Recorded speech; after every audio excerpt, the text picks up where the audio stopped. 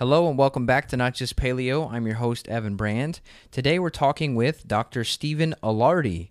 Now, he wrote the book that I found, I don't know where I found his book, but it's called The Depression Cure. You may or may not have heard about it.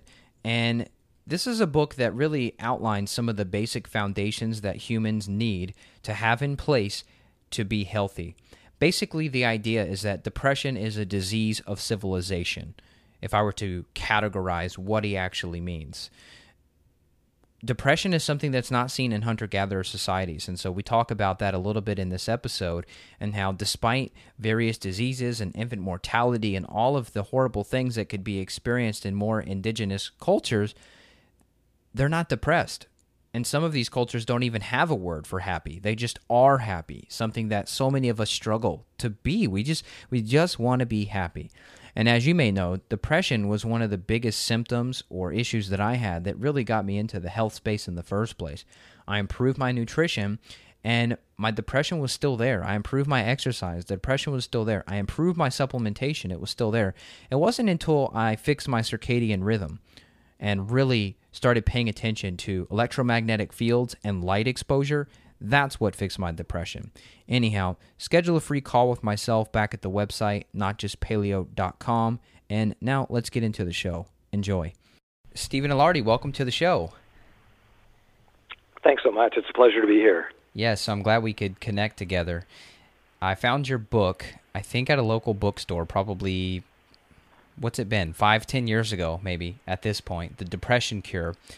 And I was like, wow, this guy has it figured out. Finally, someone saying that drugs are not the answer and that they are not as effective as the advertisements tell you they are, and that you can actually get better by modifying your lifestyle and trying to basically embrace some of the paleo principles, really, without really directly saying that. Things like sunlight, things like exercise, all of that. It's so beautiful. So thanks for joining me, and thanks for writing the book, seriously. Well, I really appreciate your saying that. It's very kind. I guess just a couple points of clarification. The first thing I want to make sure everybody understands is that the message of the book and really the take-home message of my research in the field of depression over 20 years, it's not that medications are uniformly bad. It's not that they're uniformly ineffective. It's not an anti-medication sort of screed. But rather, it's a much more realistic recognition of the fact that we have, for example, I mean, this is always striking for me to think about. In the past 20 years, there's been a 300% increase in antidepressant use in the U.S. We now know from the Centers for Disease Control that tracks these sort of things, 1 out of every 5 Americans is currently taking a psychiatric med, and the majority of those are antidepressants. 1 out of every 9 Americans aged 12 and above is currently on an antidepressant.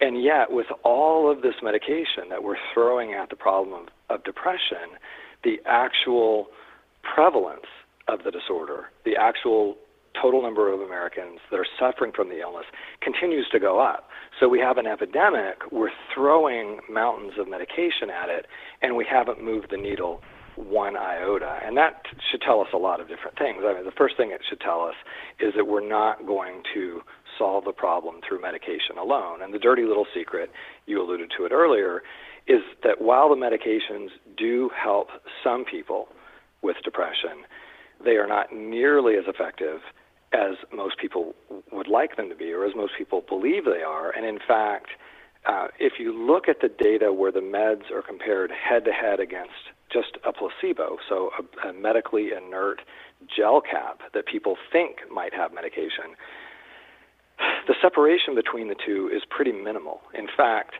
on a 60-point rating scale of depression severity, the average outcome in meta-analytic trials that sum together all kinds of different studies, the average difference is about 3 points between medication and placebo on a 60-point scale. In other words, pretty trivial difference for the average patient.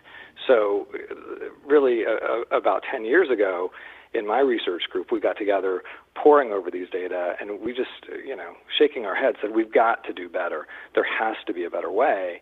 And thankfully, that was about the time that we had an epiphany that was basically of the form that depression this epidemic is largely driven by the way we live, the fact that we're living a lifestyle that our bodies, our brains, our genes were never selected for, never adapted for, never designed for.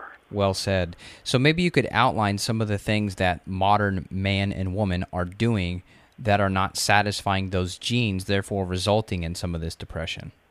Yeah, absolutely. Well, so the catalyst for this insight really was just stumbling across the work of an anthropologist. It's kind of fun in the scientific realm when those of us in one field, so my background, my training, I'm a clinical psychologist, but have had a lot of training in neuroscience. So I really come at things from a very sort of natural science perspective.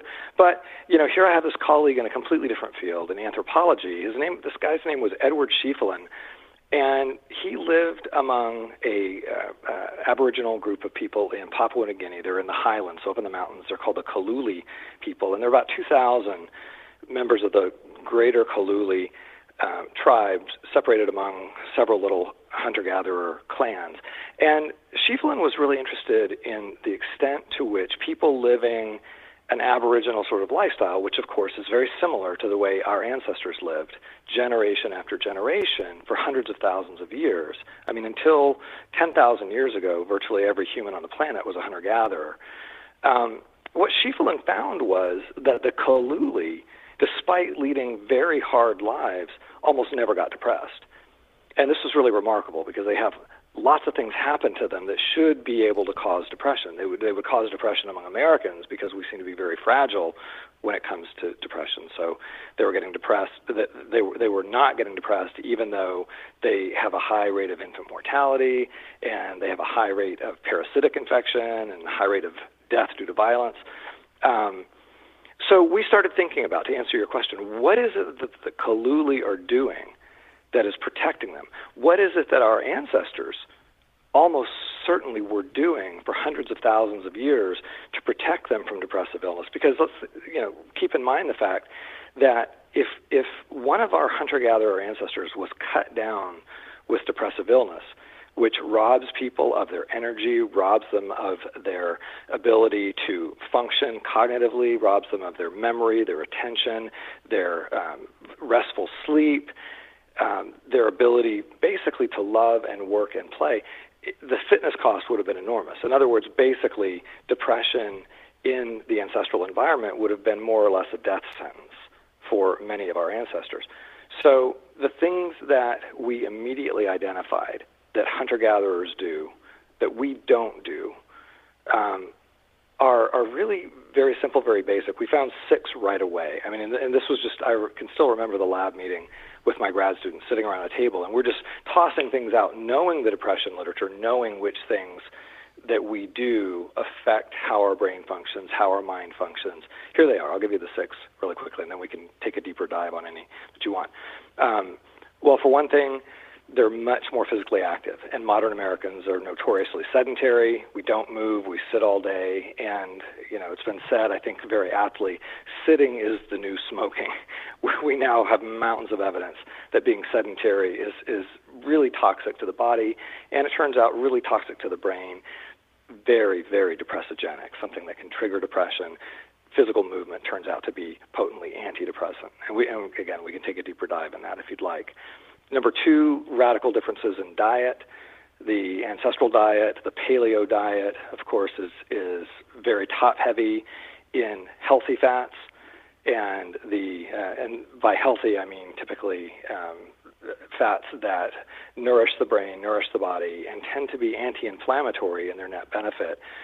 The modern American diet is really top-heavy in heavily processed fats and often fats that are pro-inflammatory. And in fact, the ratio, the balance of omega-6 fats, which are inflammatory generally, and omega-3s, which are anti-inflammatory, that ratio used to be about 1-to-1 in the ancestral diet. Now it's about 20-to-1 in favor of inflammation with the modern American diet. So huge implications. You mentioned sunlight, being outside. Basically modern life is a life spent indoors. And it turns out that indoor lighting is about 100 times dimmer than being outside on a bright sunny day, and this has huge implications for brain function and for the functioning of our body clock and biological rhythms.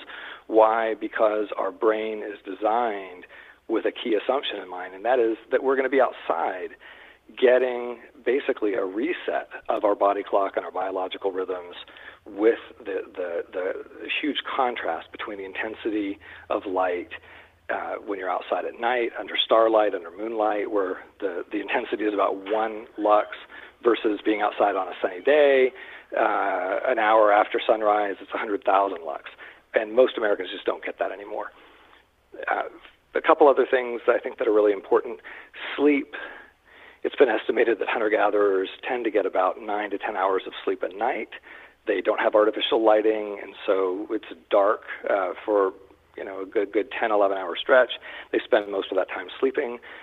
Modern Americans get only about 6.5 hours sleep a night as adults, and this is just not enough. Sleep is often very fragmented, and this has, again, really big implications for the way the brain functions. We also tend to be very socially isolated, and that's a huge contrast to the way our ancestors lived, where they were embedded in rich, dense social networks. They had FaceTime most of the day, nearly every day, with the people that meant the most to them. In contrast, modern Americans spend a lot of their time interacting with screens, not with people. Hugely toxic psychologically. Yeah, it's funny you said FaceTime, because now we have a FaceTime app instead of the real thing. Yeah, how ironic, right? But it's absolutely true. And in fact, the problems, one thing that really alarms me as a clinician, as a researcher, is the problem seems to be getting worse and worse with every successive generation. So, for example, if you look at the rates of depression among young people today, if you look at the rates of depression among high school students, college students, they are dramatically higher than the rates of depression among those same cohorts, say, a generation ago. And what we're finding is, of course, that current high schoolers, current college kids are far more sedentary, they're far more socially isolated, and they spend so much more time interacting with screens. And it turns out the average adolescent today is interacting with a screen for over 9 hours a day. Yep, I believe it. Wow. Yeah, so it makes perfect sense. And this research and all of the work you were doing, was that a decade ago at this point? Let's see. So it was a lab meeting at the end of 2004. So a little over a decade ago, we began launching our very first pilot intervention. And by the way, the therapy that we've developed, we call it therapeutic lifestyle change, or TLC. And so it's a lifestyle-based intervention for depression. The idea is that, in essence, we can identify the healing habits of the past and help patients weave them back into the fabric of modern-day life. And so it was about a decade ago that we very first began piloting a lifestyle-based intervention. So it's built around 6 modifiable lifestyle factors. I think I've mentioned each of them. I might have missed one in there, but physical activity, and by that, exercise is kind of a 4-letter word for a lot of people, but it does have an exercise component, a dietary component, a sleep component, a bright light component, a social component, and then I guess the one that I didn't mention directly is we teach depressed individuals not to, when they're isolated, not to sit and brood on their negative thoughts. It's a toxic process we refer to as rumination, or dwelling on, brooding on their negative thoughts. And so the antidote to rumination tends to be engaging activity. Now, that's often social activity, but it doesn't have to be. So if we're alone, when we're alone, we do tend to drift into rumination when left to our own devices, but we can, by being mindful of that tendency, we can learn how to redirect our thoughts away from those sort of toxic, ruminative processes onto much more productive, positive types of activity. That's excellent. So you released your work before the iPhone. So the iPhone came out June 29th of 2007. That's right. Yeah. Although the book you mentioned, so the depression cure. By the way, I love that humble little title. It's one of those things. I mean, I stand by it because, of course, what it's really saying, and the message of the book is that we don't currently have a cure for depression with our current armamentarium of drugs, with our traditional forms of psychotherapy. And by the way, I was trained in those traditional forms of psychotherapy. I think they can be helpful for some depressed patients, but the majority do not find a lasting cure. And yet, through adopting a therapeutic lifestyle, a lifestyle that is intrinsically antidepressant and capable of changing the brain in healthy ways, then we truly can work toward an enduring cure. That book came out in 2009, and it was really based on so many requests that we were getting as our work on this protocol, TLC, started to become known among patients and among clinicians nationally. A lot of folks asked me, would you consider just writing in trade book fashion, writing up a sort of a self-help version of this program? And I have to be honest, Evan, I had really mixed feelings about it for a number of reasons. But one of the biggest is when we do this TLC program with our own patients here locally, and many of them have been, really severely debilitated by their illness, and most of the patients that we've worked with have tried meds and have not found the solution they were seeking. So they've tried the meds and they didn't get a favorable response. They've tried traditional therapy and it didn't really get them where they wanted to be. So, we pour a lot of resources into our patients. And what I mean by that is even though these are very doable lifestyle changes, changing behavior can be a challenge, as you may know from your own experience. I mean, you think about all the people that make a New Year's resolution, and by February 1, that resolution is in their rearview mirror, and it hasn't happened. And so when we first started putting this program together, I had a lot of colleagues, I had lots of folks who've been working with depressed populations for a long time tell me, okay, Steve, these components of your program, yes, the research says they can be helpful. This may be a great way to go, but these are all the very things that people can't do when they're depressed because, of course, depression robs us of our energy, robs us of our ability to initiate things, robs us of our motivation. And, so I took that challenge very seriously. And one of the ways in which we took it so seriously is we said, we're going to set our patients up for success. And what I mean by that is we've helped provide them with the structure, with the encouragement, with the coaching, with all the little reminders that they would need to be able to implement these sorts of changes. We made it as simple as possible. And so I'll just give you a real practical example. There's really good research to show that if somebody has been sedentary and physically inactive for a long time, that they're going to find it very challenging to begin exercising on a regular basis. Now, it turns out it doesn't take a lot of exercise to have an antidepressant effect on the brain. The best research, and it was conducted at my alma mater, Duke University, shows that all it takes to have an antidepressant effect for a majority of patients is 30 minutes of aerobic activity 3 times a week. And that's a fairly low dose, right? I mean, I think most of us, when we think about, well, I'm going to really get fit, we're thinking about something more than 30 minutes 3 times a week. That's an antidepressant dose. But we don't just hand our patients a sheet of paper with the recommendations and guidelines and say, okay, good luck with that. Go get your 30 minutes 3 times a week. No. We set them up with their own personal trainer. We don't just set them up with the trainer. We have the trainer come in and meet with them, and they get their calendars out while they're both together, and they map in blocks of time where they're going to meet together. So there's an accountability piece, there's a scheduling piece, there's a reminder piece. 30 minutes before the first workout, the patient is going to get a call or a text. Hey, Mrs. Jones, this is Biff, your trainer. We're scheduled. Just a reminder, we're scheduled to meet in a half hour. We're going to go. Believe it or not, for a lot of them, it's going to be a brisk walk turns out that when somebody's been sedentary for a long time, just taking a brisk walk, I mean, like you're late for, say, late for a flight, late for the bus, walking like you mean it, that can be aerobic. That's excellent. That's great news. Yeah, so given how much structure and support that we provide for our patients, I really had mixed feelings about putting all this material in a book. And one of the things that I say right in the intro is listen, most of our patients have found it incredibly important to have someone partner with them to help them get these different elements of therapeutic lifestyle integrated into their day-to-day life.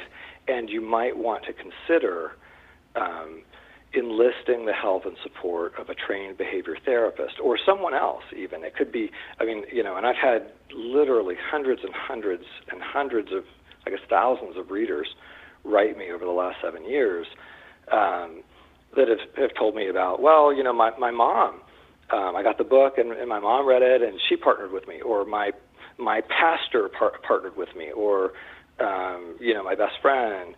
But for a whole lot of them, it has been a therapist. Now, having said all that, I will also say the big pleasant surprise has been that many, many individuals have been so tormented by their depression for so long, they read the book and they start to feel a spark of hope, and they start to feel the sense of, oh my God, this makes so much sense to me, that if I'm only throwing meds at the problem and yet the way I'm living is toxic, that, cleaning up my life could actually be the catalyst to get me the relief that I need. And so many of them, because of that spark of hope, have actually been able to start taking little baby steps in the right direction. I got an email 2 days ago from someone in Texas, and he said, I've been struggling with depression for 20 years. It was to the point where I lost all hope. I was suicidal. I was making plans. I stumbled across a TED Talk that you did, started looking into your work, and I thought, what the hell? I'm just going to go out and do one thing I know I can do. The easiest part of the protocol, by the way, by far, is getting high-quality fish oil capsules, because we were talking earlier about healthy dietary fats. Well, omega-3 fats are found in abundance in fish oil, in a very concentrated form. And so he took that one step. That was what he could do. And he said within a couple of weeks, he had noticed profound changes in the severity of his depression, profound relief. And that was enough to be the catalyst to get him moving in other healthy and productive directions. So, I do think it's possible for some to make these changes completely on their own. But the clinician in me always wants to see folks, when they're suffering, have additional help, just to be sure. Totally. So what dose have you used most effectively? Because I've seen a gram a day is about the minimum that I use in my patients. Now, sometimes I'll go up 2, 3, 4 grams a day, but I've seen some talk. Now, I don't know if this is research. I can't remember where I've read, but seeing even greater antidepressant effects closer to 5 to 10 grams. So the important molecule, the molecular version of omega-3s when it comes to depression, it's a molecule called EPA, which stands for eicosapentaenoic acid. If somebody wants to look it up, they can just go on the Googles and type omega-3 and EPA. Now, the reason this molecule is so important is because it is the building block of a wide array of different hormones in the body that have a nice anti-inflammatory benefit. And what I mean by that, everybody has sort of an intuitive idea of what inflammation is, but the inflammation in a nutshell is the body's native immune system, not acquired immunity, like if you're vaccinated for something and now your immune system has a very specific target to go after, but this is the general purpose immune system. When we get a splinter, we have inflammation at the site of the splinter because our native immune system goes there and says, we're going to make sure that any type of pathogen that happens to be in the neighborhood, we're going to wipe it out. Problem is, when you have a lot of inflammation, then your immune system is kind of on a hair trigger alert, and it's almost like it thinks your body is riddled with splinters, riddled with potential invaders. Well, that takes a very big toll on the brain, and it turns out that the inflamed brain is usually a depressed brain. Not everyone with depression has high levels of inflammation, but most do. And it's believed that the antidepressant benefit of fish oil is due to this anti-inflammatory action of EPA. So, not all fish oil capsules are created equally. Some have a high level of concentration of EPA. It may be high because the particular fish species that the oil was derived from is EPA dense. It may be high because the fish oil has been processed and concentrated to have a higher concentration of EPA. But here's the thing. I want your listeners, when they are shopping for fish oil, to be looking specifically to basically ignore the number of milligrams of fish oil in the capsule. That doesn't matter. To ignore the number of milligrams of omega-3, that doesn't matter, because there are lots of kinds of omega-3s that aren't necessarily anti-inflammatory. What they should focus on is the milligrams of EPA. That's the active ingredient. And the best research supports an antidepressant dose of at least 1,000 milligrams per day of EPA. Now, if somebody has a really concentrated form of fish oil, for example, there's one made by, and I have no financial stake in this company, but Now Foods has a capsule, it happens to be very affordable, called Ultimate EPA, and I believe it has 500 milligrams of EPA per capsule. So that antidepressant dose would be had just within 2 capsules. Now, some patients, as you mentioned, will do even better on higher doses.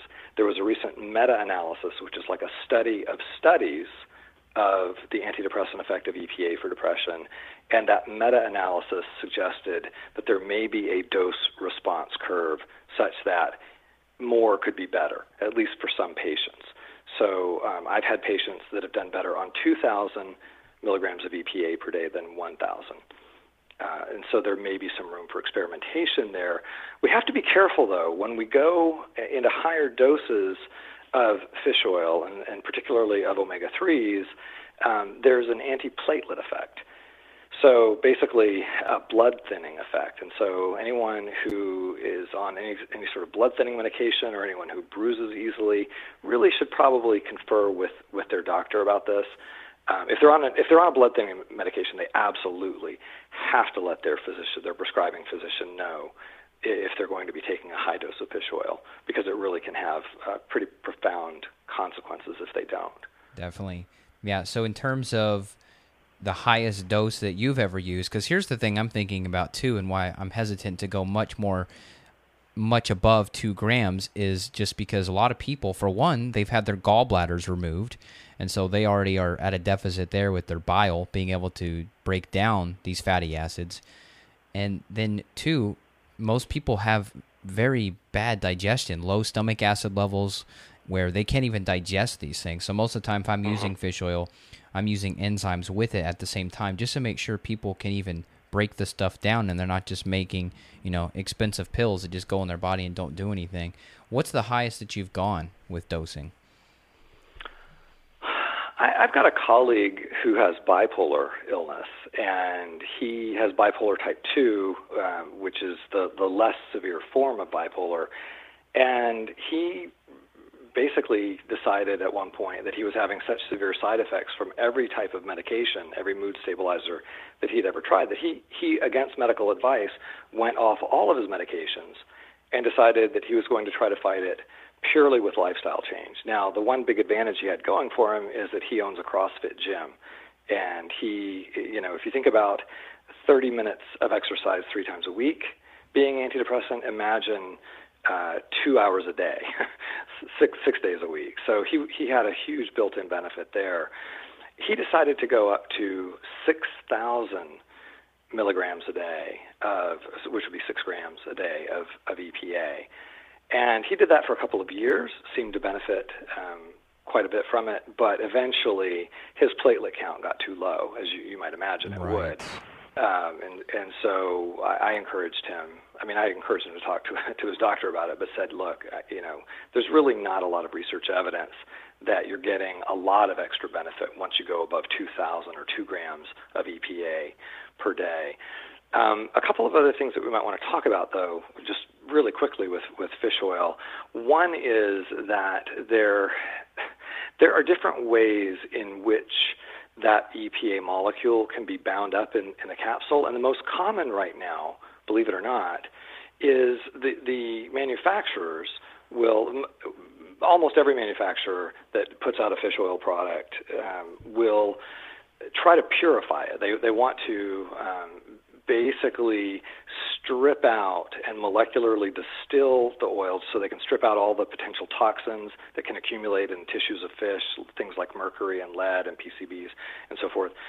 But what they do is after they've basically used enzymes and other processes to dissolve all the molecular bonds so they can filter out everything that's not the active ingredient, omega-3s, when they reconstitute it, they do so in a way that's a bit unnatural. And what I mean is they take an alcohol base, it's ethyl, and they use that as the backbone. So they now have something called an ethyl ester, where they have the free fatty acids, so this would be, say, EPA or DHA or other forms of omega-3, and it's built around a backbone of ethyl. And what that means is that it's quite dense, which is great because now you can have a smaller capsule and deliver a bigger dose of, say, EPA. The bad news is that the body can't use it as efficiently. In fact, whenever we think of alcohol being processed by the body, we immediately think, oh, that's got to go to the liver. And this is exactly right. So until that, so let's say, I swallow a capsule and it's delivering omega-3s on the backbone of alcohol. Well, that capsule, when it digests in the gut, it's absorbed, it's in the bloodstream, but that fish oil has to go now to my liver, which is going to cleave off that ethyl backbone. And now I've got free fatty acid in the neighborhood of my liver. Well, free fatty acid floating out in the bloodstream is kind of a sitting duck for any sort of oxidizing compounds. So, we sort of intuitively know that fish oil and oxygen don't mix very well because, the oxygen, as fish oil gets oxidized, it can go rancid. It can become spoiled and unuseful. Well, free fatty acid can get oxidized in the body as well. What has to happen to deliver the free fatty acid to our brain is it has to get reconstituted into a form known as a triglyceride. Now, triglycerides have a very bad reputation because some of them can be harmful, but it's actually the natural form in which the body is able to use fatty acids, transport them, and use them in the body. All right. Now, I know that's a lot of kind of deep biochemistry, but the reason I'm mentioning it is there's one major manufacturer right now that is delivering omega-3s, EPA, in its natural triglyceride form. And the evidence so far is that this has an enormous advantage in terms of bioavailability and almost certainly in terms of keeping us from having these sort of toxic oxidized fatty acids spilling around in our bloodstream after we've swallowed the fish oil. So again, I have no financial interest in this company, but many people have heard of them. They're called Nordic Naturals. And Nordic Naturals has their fish oil, their omega-3s, in natural triglyceride form. And as a result, many people find not only do they get a better response to the omega-3s delivered in this fashion, but they also, because it's so much more bioavailable, may not even have to take as large a dose. So back to your question about people, say, by virtue of not having a gallbladder, not being as fatty tolerant, or even by virtue of having weakened stomach acid. Yeah, well said. Yeah, and I use a professional healthcare company that makes my fish oil, and I use the triglyceride form myself. The ethyl ester, people out there, if you get fish burps, that's a good sign that you're getting the ethyl ester form, which you don't want. So if you ever take a capsule, 30 minutes later, you're burping fish, assume that it's ethyl ester. There are some cases I've seen where people just have bad digestion, but typically assume that it's the triglyceride form that you're looking for and you're not getting it. Well, yeah, and to the fishy burps, which I think probably a lot of folks have encountered, they can also occur as a result of the fish oil being processed under oxygen rather than under nitrogen. So it can even just be an indication that once the capsule has dissolved in the stomach, that now a sort of semi-rancid fish oil is spilling out into the stomach, and we're reacting to that with some stomach discomfort and the burping. So, I mean, I always tell our patients, if you're ever having that reaction, it's a sign that you need to cross over to a different brand, and preferably one that's a higher quality. And you know, as you can tell, I'm a big fan of the triglyceride form. Totally. Excellent. That's awesome. Well, that's good to hear. I'm glad to get your backing on that front. So let's talk about the Aboriginals again. There's a book, and I read the book. You'll have to remind me of what the book's called. But you actually worked alongside this person. You chatted with this anthropologist. Do you remember what book I'm thinking of? This got to be the same person that wrote the book about the experiences with these hunter-gatherers or the tribal people. I'm not sure. I mean, Jared Diamond wrote a phenomenal book recently based on his experiences in New Guinea called "The World Until Yesterday." Now, Jared Diamond, many people will know of his work, the more famous work, Guns, Germs, and Steel, which has had a big impact on a lot of folks in thinking about why civilization and technology emerged in some parts of the world and not others. But you're right. That was it. It was Jared Diamond. I'm glad you. Yeah, I don't. That. I don't know. I don't know Dr. Diamond, but his work has certainly been hugely influential for me and for many others. I mean, again, all of us, I think, who are in the sort of broader paleo-ish community are, I think, really keenly interested in the question of mismatch.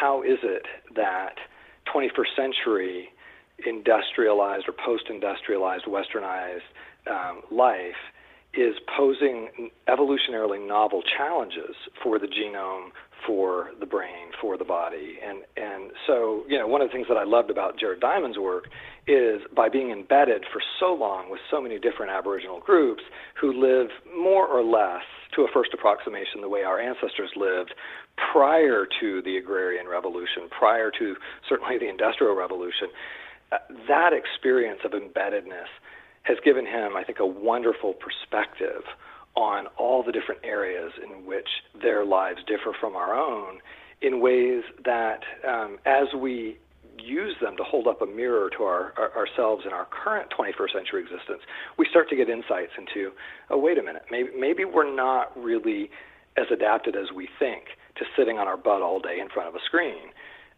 to chowing down lots of fast food, to getting only 6 hours sleep a night, to masking our sleep debt with stimulants all day long, to, all the things that we just sort of take for granted as features of modern life.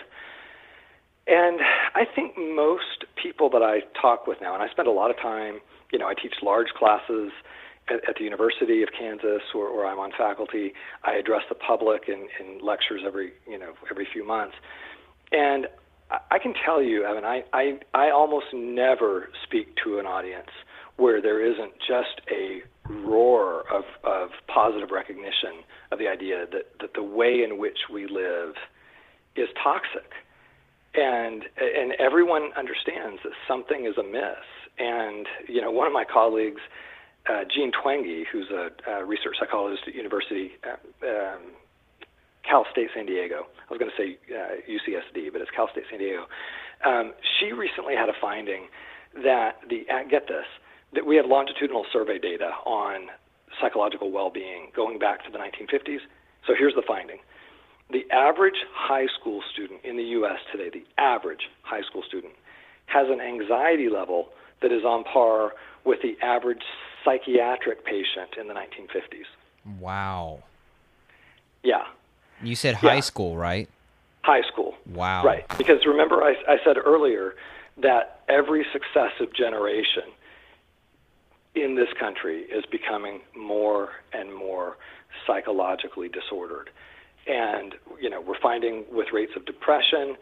So the lifetime rate of clinical depression in the U.S. right now, it's estimated that by age 75, 1 in 4 Americans will be cut down by depressive illness. And again, I'm not talking about just run-of-the-mill sadness. I'm talking about an illness that robs people of their ability to function in every domain and that can be life-threatening because, of course, when people are clinically depressed, they become very hopeless and they're in great pain.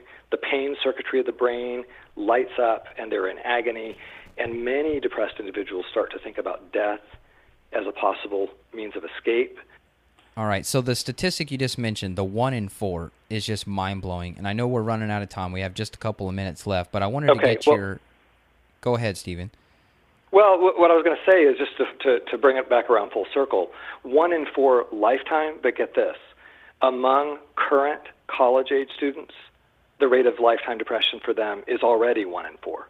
In other words, at age 21, they already have experienced the same toll of depression as their grandparents by the time they have reached old age. What that means is if we extrapolate out for that generation, our current high school and college kids, they probably will have a lifetime rate of depression exceeding 50% if we don't do something to turn this around.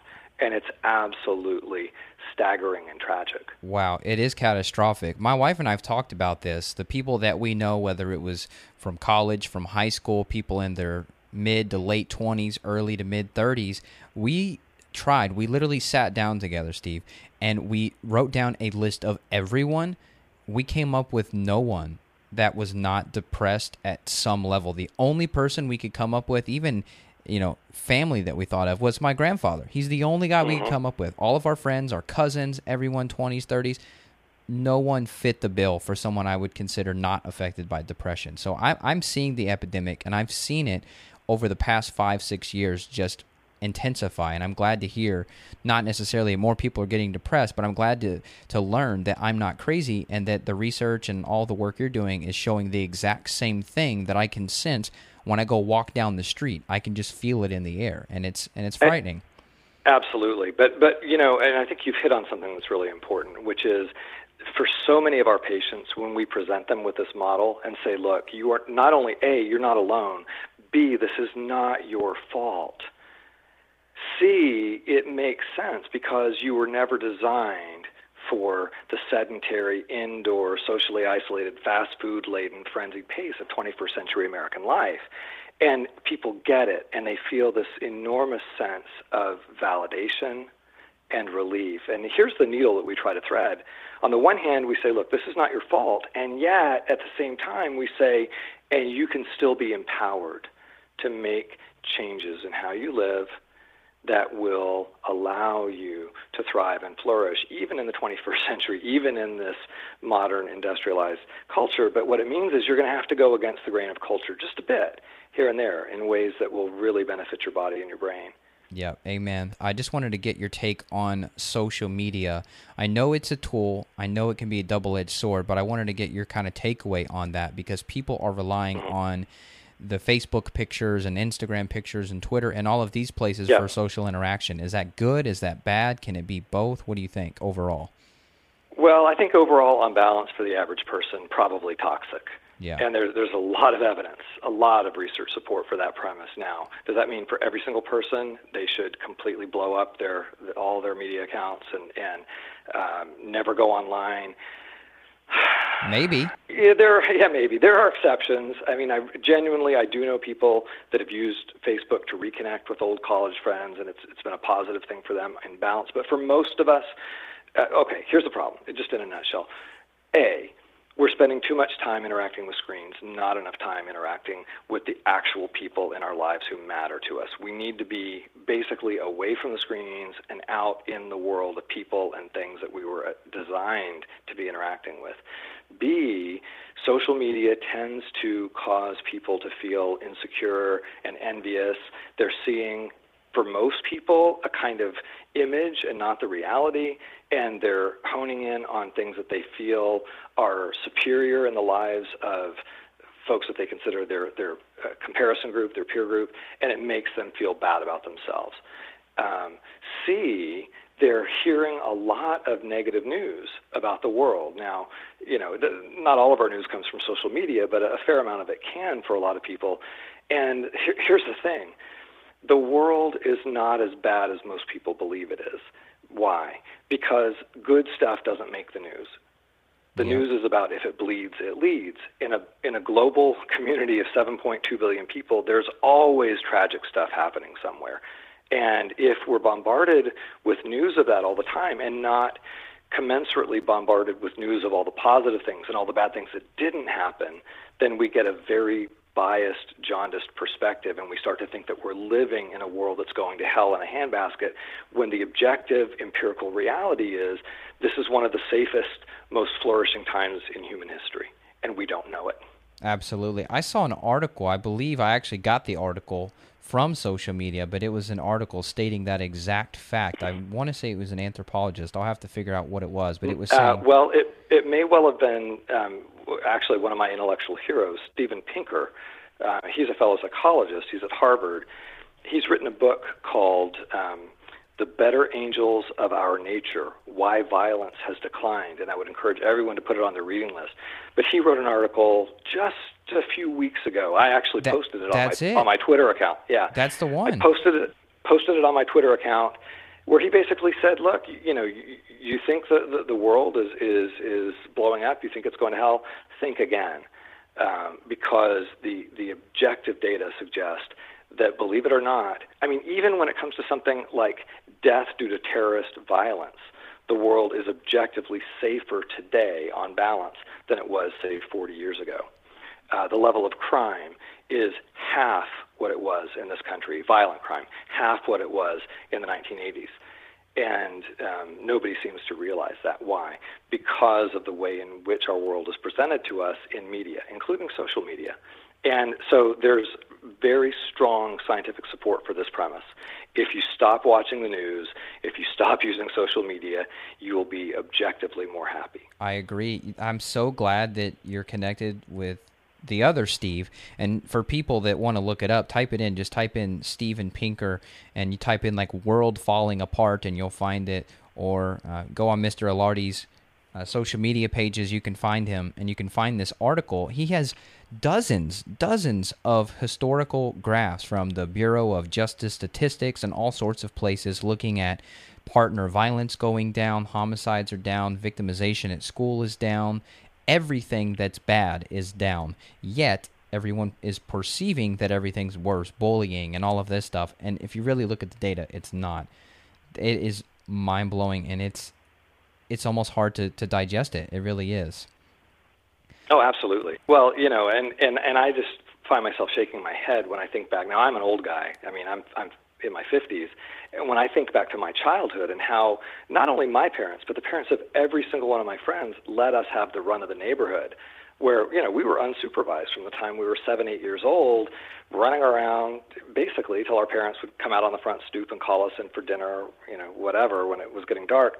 And now this sort of free-range childhood is just, it's a rarity. It's largely a thing of the past. Why? Because parents perceive that it's such a dangerous world. But objectively, there are fewer kids abducted by strangers per capita now than there were when I was a child. And we've robbed an entire generation of kids of that wonderful, and I would say antidepressant experience of free-range childhood. Absolutely, absolutely. Well, I know we're out of time. We're going to have to do this again real soon. Thanks so much. Give people some resources where they can keep up with you. And hell, if they want to come take your class, they can come to the University of Kansas. Is that right? That's absolutely right. Yeah, they can. Although we just kicked off the semester yesterday, and I'm sad to say my personality class is full at 270 students. But they can find me, on Twitter at Dr. Ilardi. I'm on Facebook. I'm about to launch a YouTube channel, and I'll give you information about that you can link fairly soon. Please do. It's going to be basically a public service channel with lots of actionable information about basically how to implement various types of changes that can protect our brain, protect our minds, I've got a book, of course, we talked about earlier. I've done a couple TED Talks that folks can find on YouTube. I did a long lecture that's about 2 hours that just really dives into the weeds on therapeutic lifestyle change, and it's easy to find. If somebody just goes into the YouTube search box and just types Ilardi or Ilardi and depression, and by the way, it's Ilardi, and depression, they'll be able to pull that up as well. Thank you. Steven, you are a legend. Thank you so much for your time. I'm so grateful that I got to connect with you. This was a blast. Well, it was great fun for me as well. I hope it's useful for some folks, and we'll do it again. Sounds good. Take care. Okay, thanks. Bye-bye. Bye. All right, I hope you enjoyed that episode with Steven Ilardi. Cool guy. It's a good book. Like I said, it's, what'd he say, 7, 8 years old now, the book, if not older. Still a great book, The Depression Cure. You can get it on Amazon used for probably $5 or $6. It's well worth a read. I know you know a lot of these foundations that I talk about, the omega-3s, the sunlight, the exercise, etc.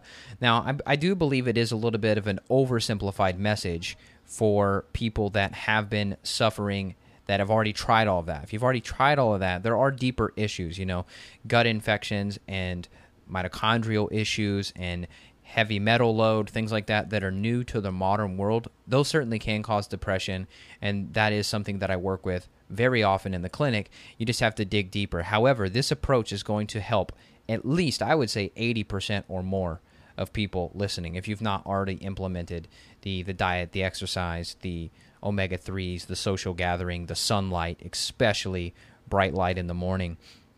As I mentioned in the show, the Pure Omega formula that I have in my store, back in my website, notjustpaleo.com, that's a triglyceride form.